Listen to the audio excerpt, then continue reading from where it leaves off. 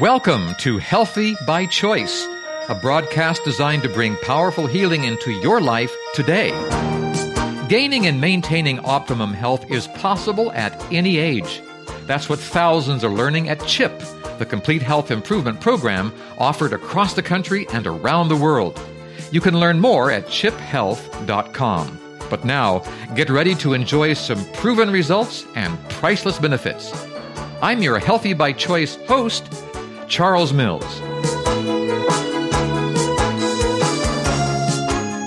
A few years back, Dan Buettner, the National Geographic researcher and author of the book The Blue Zone, which identified areas in the world where people live the longest, came to the home of Dr. Ellsworth Wareham in Loma Linda, California, to interview him.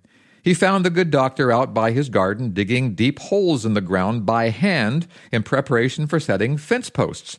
The young journalist was shocked. "Dr. Wareham," he called out with concern, "you're 91 years old. You shouldn't be digging holes in the ground by hand. Isn't this a bit too much for a man of your age? We might find you in the hospital tomorrow." Sure enough, the very next day, he did find this 91-year-old surgeon in the hospital. There he was, in the operating room, assisting in a bypass surgery. Well, today that same post-hole digging doctor is 100 years and counting, and I'm proud to say we've got him on the show with us today. Dr. Ellsworth Wareham, welcome to Healthy by Choice. Well, thank you for having me. Now, I don't know where to begin with you. You're a cardiac surgeon who has probably operated on more hearts than anyone else on the planet. So let's begin in the beginning. Why hearts, why surgery, and why you? Well, I don't believe I've operated on more hearts than anyone on the planet. But, I've done my share for the length of time that I was active. And I was in World War II during our time that I was in the service. I decided I was going to become a surgeon. Mm-hmm. And there are not very many people that were well trained as surgeons in those days. It was before our extensive graduate programs came into being that we now have. There were very few really well-trained surgeons available, even for a whole fleet, where we had a hospital ship. Suffice it to say, I then took my graduate training after coming back from the service and became a cardiac surgeon. There was no cardiac surgery to speak of in those days. I started my residency in cardiac surgery in 1950, and the open heart surgery with the heart-lung machine did not come into full activity until 1955. I was one of the early people to be doing open heart surgery. Mm-hmm. Now, what gave you the confidence to do that? You had been doing surgery before, non-open heart surgery, and then you started doing that. What was it that just changed your mind that this is a possibility to do that type of surgery? That's very invasive surgery. Well, everything has come sort of gradually.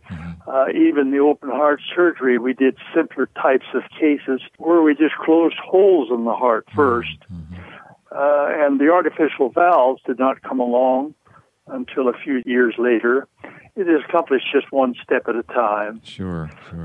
Now, Dr. Wareham, when you are operating on someone, you have the heart there, I'm sure that you probably at that moment are thinking, why did they get here? What was the course of action that these people took to bring them to this point where here I am a surgeon with their heart in my hand? Has that course of action changed since 1950 to 2000? Has that course changed? Surgery certainly has changed, but has the course of action that people take to get them there changed at all? Most surgery done these days on the heart is revascularization. Mm-hmm. That is, we try to bring a fresh supply of blood into the heart because there's obstruction of the coronary arteries. In the beginning, we didn't have coronary artery surgery. Mm-hmm. Coronary artery surgery didn't come in until we'd been doing open heart surgery for about 10 years. Oh. It was one of the later procedures that was done. It's quite a simple procedure. It was in 1967, as I recall, the first bypass surgery. Mm-hmm. The first open heart surgery using the heart-lung machine was done in 1953. So the reason for doing heart surgery has changed. It used to be what? Why did you do heart surgeries before? We were doing all sorts of complicated congenital heart lesions and valve lesions and things like that before we did the bypass graft. So when the bypass graft came in, why, of course, that greatly increased the volume of surgery that we were doing. Mm-hmm. And right now, I would presume 9 out of every 10 cases of open heart surgery is bypass grafts to the coronary arteries.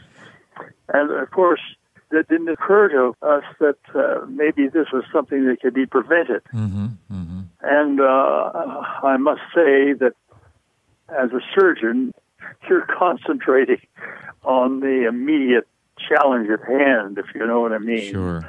And that's why, as surgeons, I think that it's a deficiency that one doesn't often think through the total implication of what is going on. Mm-hmm. Not much was discussed about prevention of coronary artery disease until Dr. Esselstyn of the Cleveland Clinic and Dr. Ornish of the University of San Francisco wrote some books on the prevention and the arrest of coronary artery disease.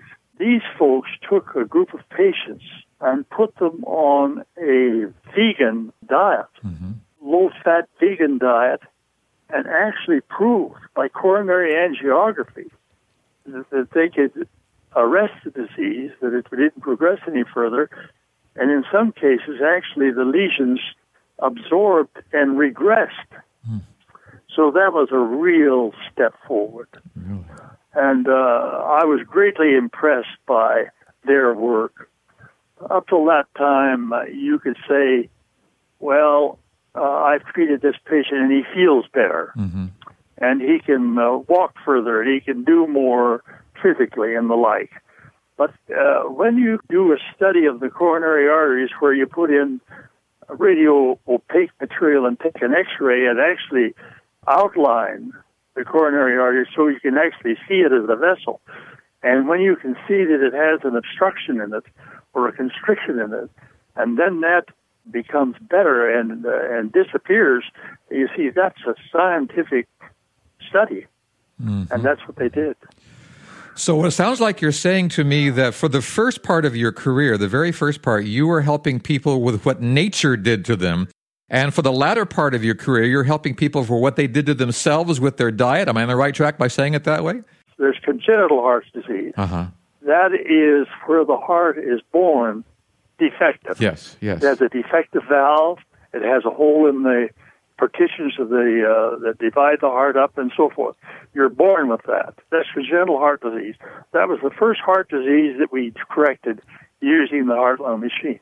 The next phase was the treatment of valves, and artificial valves were developed, and so we could take the defective valves out and put in an artificial valve. And then the third phase that we got into was the coronary artery bypass graft.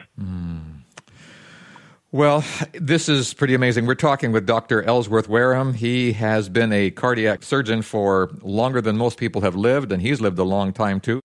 And he is a firm believer in health and in helping people reverse their diseases. And Dr. Wareham, when you look back on your long career, what has changed as far as what you as a doctor know? You knew how to go in there and help with the lesions. You knew how to help with the valves. You knew how to help with those genetic problems. What has changed as far as your knowledge? How would you treat a heart person different now that came in and said, look, I'm having some problems with my heart? What would you be looking for? First, of course, you've got to consider what the cause of it is. Yes. And if the cause of it is arteriosclerotic heart disease, that's coronary artery disease. Now, of course, a cardiologist would probably put that person on a program so that you wouldn't see him as a surgeon. You want to remember that the surgeon gets to see the patient because he's referred by a cardiologist. Yes. And so the cardiologist treats those things that he can treat. And one of the things they do these days is use a lot of stents instead of referring the person for bypass grafts. Now, you understand a stent is where you stick in a little device that expands where it's constricted. Mm-hmm. You follow me? Yes, yes. And you can do that with a catheter. You can push the catheter up through the artery, around to the base of the aorta, and feed a device into the coronary artery and expand the coronary artery and actually leave a little metal device that keeps it pried open, a stent. So the cardiologist will do that to a large number of these, and so the number coming to the surgeon is fewer than it used to be, but then there's a matter of putting a person on a program for the prevention of the advancement of the disease. And that's the leading edge now. Well, I wanted to ask you about that. When the stent has been placed in there, or let's say that the bypass has happened, is that patient fixed? Is the problem gone? Can life now return back to normal and everything's okay? Well, let me use an example. President Bill Clinton. He had bypass grafts done following a heart attack in 2004.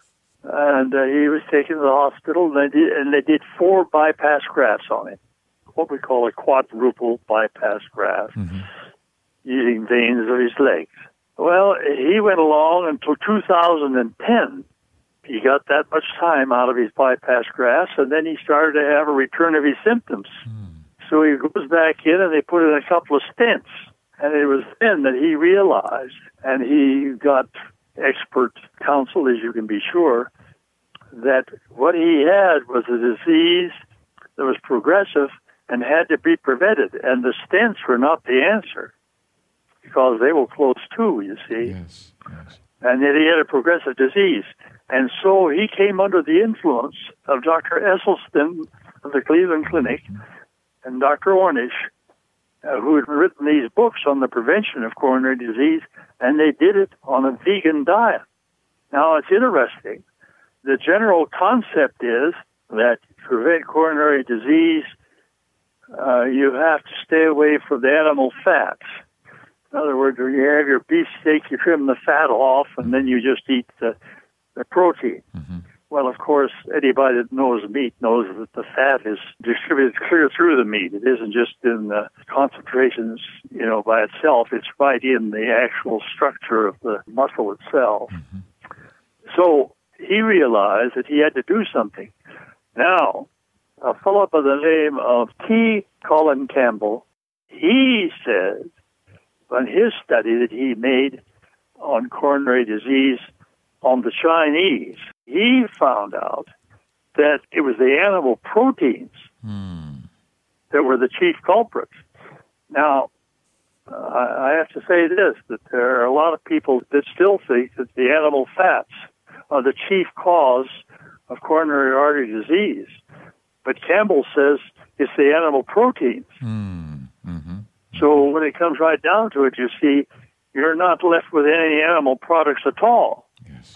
Because most animal products, whether they're eggs or whether it's lean meat or so forth, are largely protein. So Clinton, you see, got onto the Esselstyn program. In fact, Esselstyn makes an issue over them eating refined foods. He saw a television program, and Clinton was eating a white roll of bread. He called him up, told him, I saw what you were doing. He says, there are lots of vegans, he says, that have coronary disease, and they're doing what you're doing. They're eating refined foods. So you have to eat a whole plant-based diet. Well, you have identified, of course, the cutting edge now of heart disease prevention, and that is the whole food plant-based diet. And you have seen that come into being here. You are now promoting it, and that is probably why, and let me ask you straight out, is that why you have lived as long as you have lived? Have you followed this diet as you learned it, and have you established it in your own family? Well, I grew up on a farm in Alberta, Canada.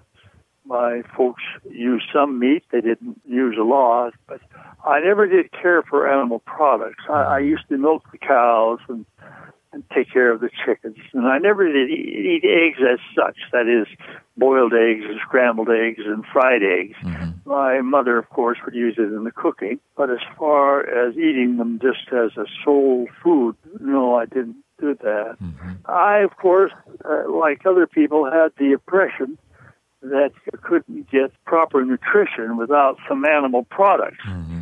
And that, of course, is still prevalent in a lot of people's minds. But as time has gone on, we realize now that you take a little vitamin B12, you can eat a straight vegan diet and get along perfectly all right. Okay. So anyhow, I was naturally a vegan, and when I found out I didn't need to have animal products, they were gone. I think that it contributes to my good health. Now, one person doesn't prove anything, but let me say this, that if you reverse coronary artery disease on a vegan diet, it stands to reason that if you're on that diet, that you're not going to develop coronary disease. That makes sense. If I have a pain in my chest, it isn't coronary. I'm not running down to the emergency room and doing a ECG. I know I won't have coronary disease because my blood cholesterol is 117. My. Now, very few people have ever had a heart attack. Mm-hmm. Some of the leading centers in this country that treat coronary disease, like the Framingham people and so forth, yes, have never seen a person have a heart attack under 150. Mine is 117.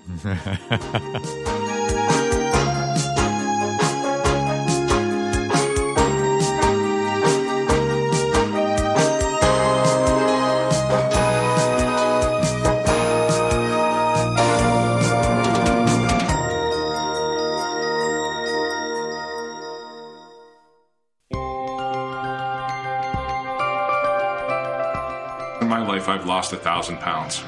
I like to tell people I always find them again, too. I've struggled throughout my life with my weight. I've always been heavy. It's important to me that, I stick around to see my grandchildren live a healthy life and life expectancy. And I've lived a very long time very luckily. I'm one of the typical examples of what you call living by luck, not by choice. Through the CHIP program, I have learned how to be a smarter shopper. I spend time at the grocery store reading labels and comparing products as to which things are my healthiest choices. I learned how well nutrition can reverse many of the diseases that we have in our country. One of my blood pressure medicines reduced by 50%. I expect when I go back to the doctor, there will be even a further reduction. I've lost 47 pounds since I started. I lost a lesser amount of weight during the first 40 days, but I've continued on since the CHIP program. But during the program itself, my biggest drop was in my cholesterol level. My cholesterol level was 205 before, it was 154 after. My triglycerides went down, my blood pressure stayed the same, all my other factors went down. I think it's honestly helped our relationship. Yeah. And it's more exciting when we're walking around the track, we're talking and we're asking about our day, whereas we would have been sitting on the couch and eating and watching Netflix or watching a movie together. So it's definitely, I think, brought our relationship stronger and in a more healthy way in numerous, I think, avenues. The biggest thing with CHIP is that it's a lifestyle that you can sustain because it's something you don't have to measure, you just do. We're not waiting till we're 60 and getting a stent in our heart, being diagnosed with some kind of high blood pressure or high cholesterol. We're trying to do this as a preventative thing, so we're choosing to be healthy, not waiting for a prescription. It's a lifestyle, it's not a diet. It's a way of living to be healthy, happy, and productive. Ready to make some changes in your life? Visit chiphealth.com. It's never too late to begin living the healthy life. chiphealth.com.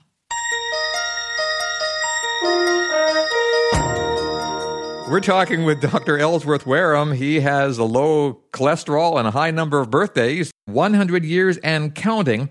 He's living in Loma Linda, California, and we're talking about his life in cardiac surgery. This is a man who has gone around the world. Let's talk about that just for a moment. You have gone to countries like Pakistan, Greece, Vietnam, Cambodia, Saudi Arabia, and you went there with a purpose. Tell us why you were in those countries and what you were able to accomplish there for the good of the people who live there. We got our start going overseas in 1963 And we're actually sponsored by Vice President Lyndon Johnson. Uh-huh. We had operated on a child that had been referred to us through his good graces. This child came from Pakistan. And then the people in Pakistan, everybody heard about it and wanted to send their children over to the United States to have their children operated on. And so it was suggested to Vice President Johnson that a team be sent over. And so it was that he suggested that we go to Pakistan to do cardiac surgery. And that's the way we got our start. Now, after we had been to Pakistan and done cardiac surgery, we got invitations to other places. But we made up our mind that if we went to a country to do cardiac surgery, that they should provide us with a team of local people whom we could train so that we could establish a permanent program in that country. We realized that for us to go, we have to close down our program at home and be gone for a few weeks, and we can do 40 or 50 patients, but then that's all there is to it. Right. So our next invitation we had to go abroad was to go to Greece, and we asked the Greek people to provide us with a cardiac surgeon and the cardiologist and the various technicians that are involved in doing cardiac surgery, and that we would train them. So we worked with them in Greece, and then we brought them back to the United States and gave them further supervision here, and we established a team. So it's not only that we went to the country and did the surgery ourselves as a team, we actually trained a local team to do cardiac surgery. And we did this in several countries. And the first one we did it in was Greece. And I'm happy to say that we were able to influence the Onassis organization. You know, Aristotle Onassis, Right. that married Jackie Kennedy. Yes. Anyhow, he died, but his foundation built a cardiac hospital in the city of Athens. I visited it several years ago. It's, I think, 200 beds or something like that. Fine hospital. Yes. We went to Hong Kong, and we were able to get them to establish a cardiac team there also. And we did the same thing in Saudi Arabia. We had a program in Saudi Arabia, did more patients than we did here at Loma Linda. In fact, the one in Greece does more than we do at Loma Linda. So we went there and worked, but we made it part of the total program that they would have to provide a team that we would train so that they have a permanent program. Now, I have been instructed by Dr. Hans Diehl to ask you this next question because he says it's very important to you, and here it is. What causes heart disease? Is it stress? Does stress cause heart disease? This is a point that a lot of people have a problem with. What's your take on this? You've been at it for a long time. Does stress cause heart disease? Well, let me say, I'm not a researcher, and I'm not an authority on a lot of those things. But I will summarize the thing by stating the chief cause of coronary artery disease. Now, you're using a broad term, Yes, heart disease. Coronary artery disease, yes. Yeah. But you're talking about coronary artery disease. Yeah. The chief cause, by far,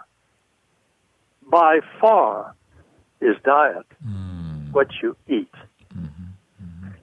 Now, I know it's important to exercise. Your general lifestyle contributes to the health of your coronary arteries. And I'm sure that stress may have some very minor part in it, but the big thing is what you're eating. So if someone wants to live to be 100 years old, if someone wants to get rid of the coronary artery disease that is plaguing them, if they have angina, if they have problems walking upstairs, if they have palpitations, you're saying that the very first thing they need to do is check what's in their cupboards, in their kitchen. Am I on the right track here? Yes, you're exactly right. And it's so simple. It's so simple. It isn't as if you have to take and have a PhD in biochemistry to figure it out. You just eat a plant-based diet, you know, a full plant-based diet. Well, I want to end the program, Dr. Wareham, with you giving your advice to the world. If you could talk to the world, you're talking to a bunch of people on this show. If you could talk to the world, what would you say to them to encourage them to move to that plant-based diet? Why should they do it, and what are the benefits they can look forward to if they do? Well, the benefits are just tremendous. As I've said, you're looking at the major cause of coronary artery disease. Mm-hmm.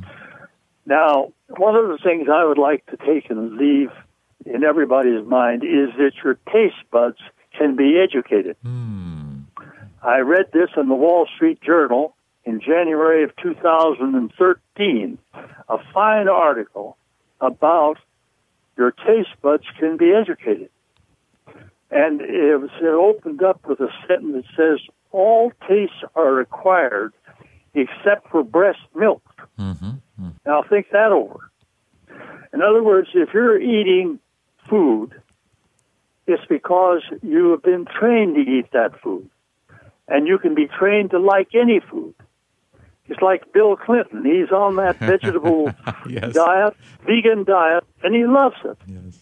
You see, give yourself about 3 months and start in gradually. It's like, for example, taking salt. Mm-hmm. Most people use too much salt. Mm-hmm. Well, how are they going to change? You're going to use a little less, a little less, and a little less. And after a while, give yourself 3 or 4 months, you can get by with half the salt you're now eating. Mm-hmm. Mm-hmm. Now, you know, the recommended amount of salt for a person to eat is not much for a day. Yeah. You're talking about a teaspoon. You know what I mean? Yes, yes. And an average male eats 2.5 teaspoons a day. And salt is a real enemy. We're not talking now about animal products. We're talking about this plain, ordinary salt. Same thing holds true of sugar. If you're addicted to the use of sugar and rich foods, you can gradually change your taste buds. They can be changed.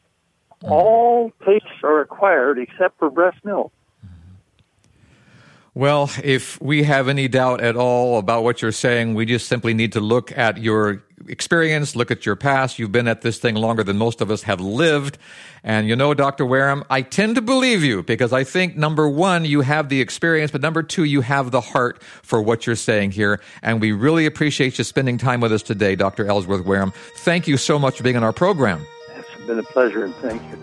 And until next time, listener, this is Charles Mills along with Dr. Ellsworth Wareham inviting you to be healthy by choice. Goodbye, everyone.